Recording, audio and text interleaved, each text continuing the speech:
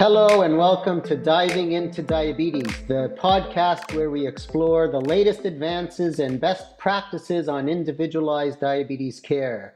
I'm your host, Dr. Ron Goldenberg, and with me on the program today is Dr. Jeremy Gilbert. Dr. Gilbert is an endocrinologist at Sunnybrook Health Sciences Center and an associate professor of medicine at University of Toronto. Today, Dr. Gilbert and I will be discussing a very important topic, and that is related to real-world evidence and some other data for fixed ratio combinations compared to basal-bolus insulin in type 2 diabetes from the recent American Diabetes Association 2022 meeting. So first of all, welcome, Dr. Gilbert, and thanks for joining us today. Thank you, Dr. Goldenberg. Always a pleasure to work with you. And thank you for inviting me to be here. Oh, glad you could join us. And so the background to our discussion is that over recent years, fixed ratio combinations of GLP-1 agonists and basal insulin have allowed us to administer two injectables in combination in a single daily injection. So you get the benefit of the GLP-1 and basal in a simple once-a-day injection. And so we have the combination of lixisenatide with insulin glargine U100, iglar-lixi, and we have the combination of insulin degludec with liraglutide or ideglira. And we know from previous trials, such as the Beyond study or the Dual 7 study, that when you compare a fixed ratio combination to basal-bolus insulin, that you maintain good A1C efficacy with the advantage of less hypoglycemia and weight loss compared to basal-bolus therapy. And we also do this with a single injection rather than 4 injections and less monitoring. But up until the very recent American Diabetes Association meeting in early June 2022, there was really little real-world data comparing the FRC iglar-lixi to basal-bolus insulin therapy. And many critics say that randomized trials don't represent the real world. So it's always nice to have real world evidence to show what would happen in our real life patients. And at the ADA, there were 2 nice real world studies that were presented on this exact topic that looked at patients who went on an FRC compared to basal-bolus therapy in type 2 diabetes. So with that, Dr. Gilbert, let's get started. And perhaps you can tell our listeners about the Solely Simplify real-world study. What were they looking for, and what did they actually find in this real-world analysis? Yeah, sure, Dr. Goldenberg. And I agree kind of just to begin with how you frame the discussion, because I think looking at alternative strategies to a basal-bolus insulin regimen is really important because of the associated hypoglycemia and weight gain that can happen with that regimen, especially in type 2 diabetes. So I think alternative strategies are needed, but they do need to be studied, right? And I think the real world data gives us complementary information to what we know from some of the other trials that you mentioned.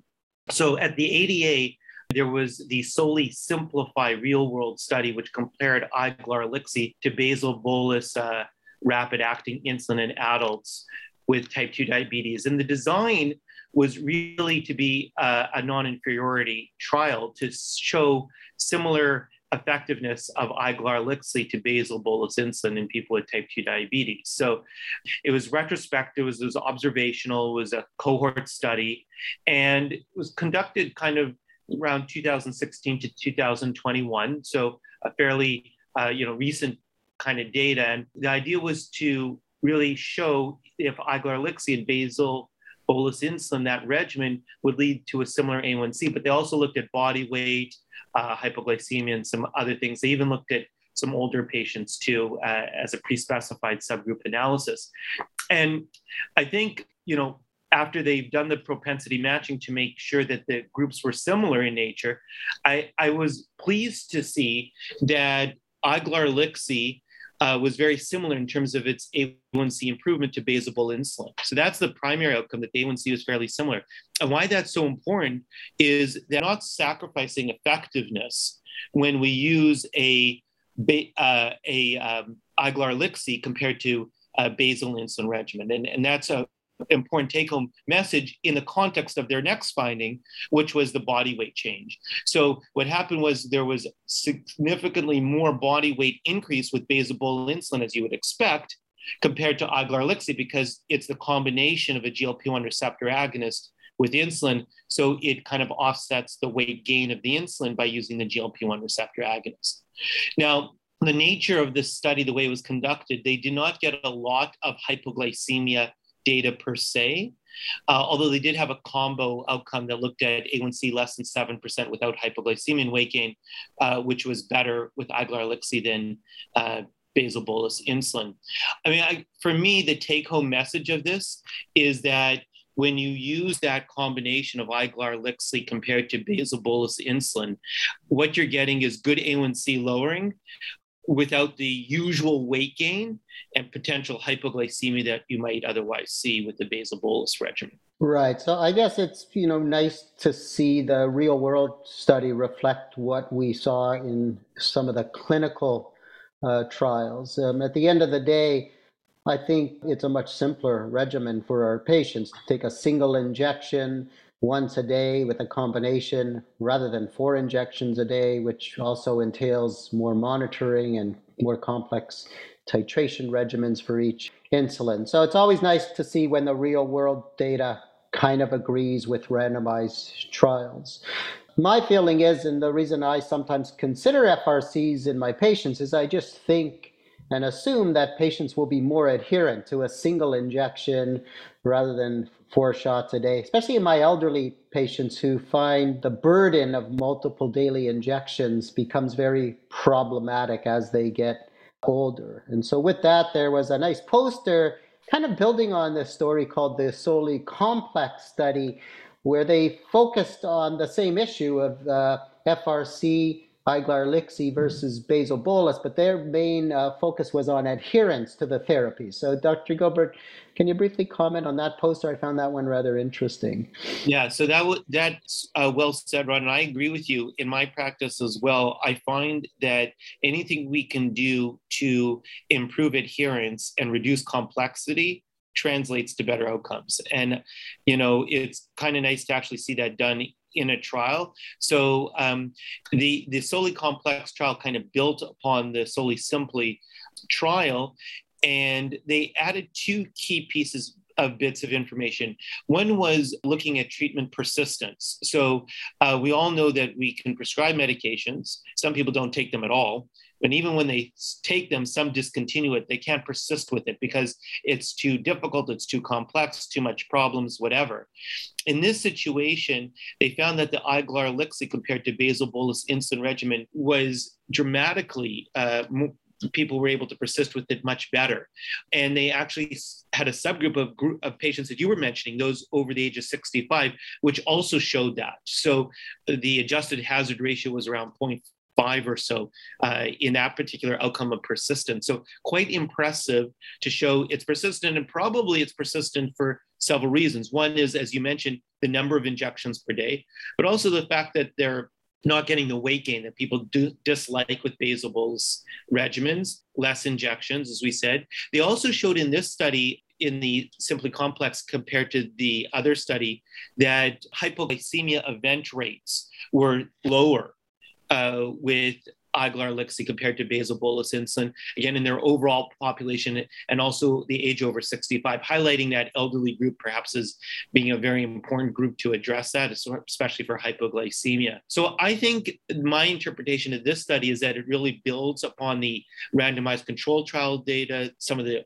real world evidence that I had already mentioned, to say that this in real life is a simple compared to basal-bolus insulin, Aguilar Lixie, that fixed ratio combination, seems to offer us good A1C lowering, similar to what we would get with basal-bolus insulin, what we all knew from before, but less weight gain, less hypoglycemia, better adherence, and more persistence in continuing on with the medication overall, and also in the elderly. I really like the adherence piece because, in randomized trials, you get very motivated patients and that are generally adherent to the therapies, but it's always a question what will happen in the real world. So this study supports you'll get better adherence with the FRC than basal-bolus.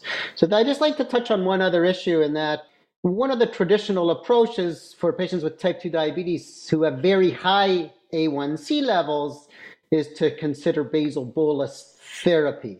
And in fact, the ADA-ASD algorithm suggests that combination injectable therapy is often indicated if your A1C is at least 2% above your target, which would be about 9% or higher for most patients. But in that ADA-ASD algorithm, they also say that you have the option of GLP-1 basal insulin combination. And I believe that statement is largely based on the fact that if you look at subgroup analyses of some of the FRC randomized trials, there's excellent efficacy with the FRCs if your baseline A1C is over 9%. But that data is from kind of subgroups within the individual trials. And so there was this very nice trial at the ADA where they took patients with type 2 diabetes, A1C well over 9%, already on basal with or without other agents, and they studied the effect of idaglira versus basal-bolus in those patients. So can you just tell us what they found in that trial of patients who had very high A1C levels? Yeah, sure. So again, a really important practical clinical question that we face. And the trial was done nicely. It was a prospective rather than retrospective trial. It was a randomized controlled trial. And they looked at idaglira compared to basal-bolus insulin. And these individuals did have very high A1Cs, over 9%, as you described. The finding was that the A1C was fairly similar at the end of the day between the two regimens. But when you compared idaglira to basal-bolus insulin, what you did find beyond the A1C lowering was lower rates of hypoglycemia with idaglira, similar glycemic variability, greater weight loss. And that is important. Now, the GLP-1 receptor agonists can give you nausea. So you're going to see that more than you will with the basal-bolus insulin. But because it's titrated up very slowly, nausea rates are much less than when you use it with GLP-1 receptor agonists alone. And so I think what this trial demonstrated to me was that not only is it an option for improving adherence, improving persistence of continuing with therapy, of giving a good option for people who have a high A1C to lower it effectively, but also not leading to weight gain and hypoglycemia, but also in those who have very high A1Cs, to say this could be a good option as well, because you get very similar A1C lowering, but also all the other benefits of, without that weight gain, without that hypoglycemia, et cetera, that you might see otherwise with the basal-bolus insulin regimen. Okay, well, thank you very much, Dr. Gilbert. I think what we learned from the recent ADA is that the fixed ratio combinations of GLP-1 and basal insulin are not only a simple way to implement that combination, but can be done without sacrificing any efficacy versus basal-bolus therapy, with the advantage of the weight loss and less hypoglycemia. And I think for all of our patients with type 2 diabetes, not controlled on basal insulin, perhaps we should consider that combination before thinking about basal-bolus. And maybe we should consider de-intensifying patients on basal-bolus to an FRC, particularly if they're not doing well, they find it very burdensome, they're having lots of hypoglycemia or trouble with weight gain.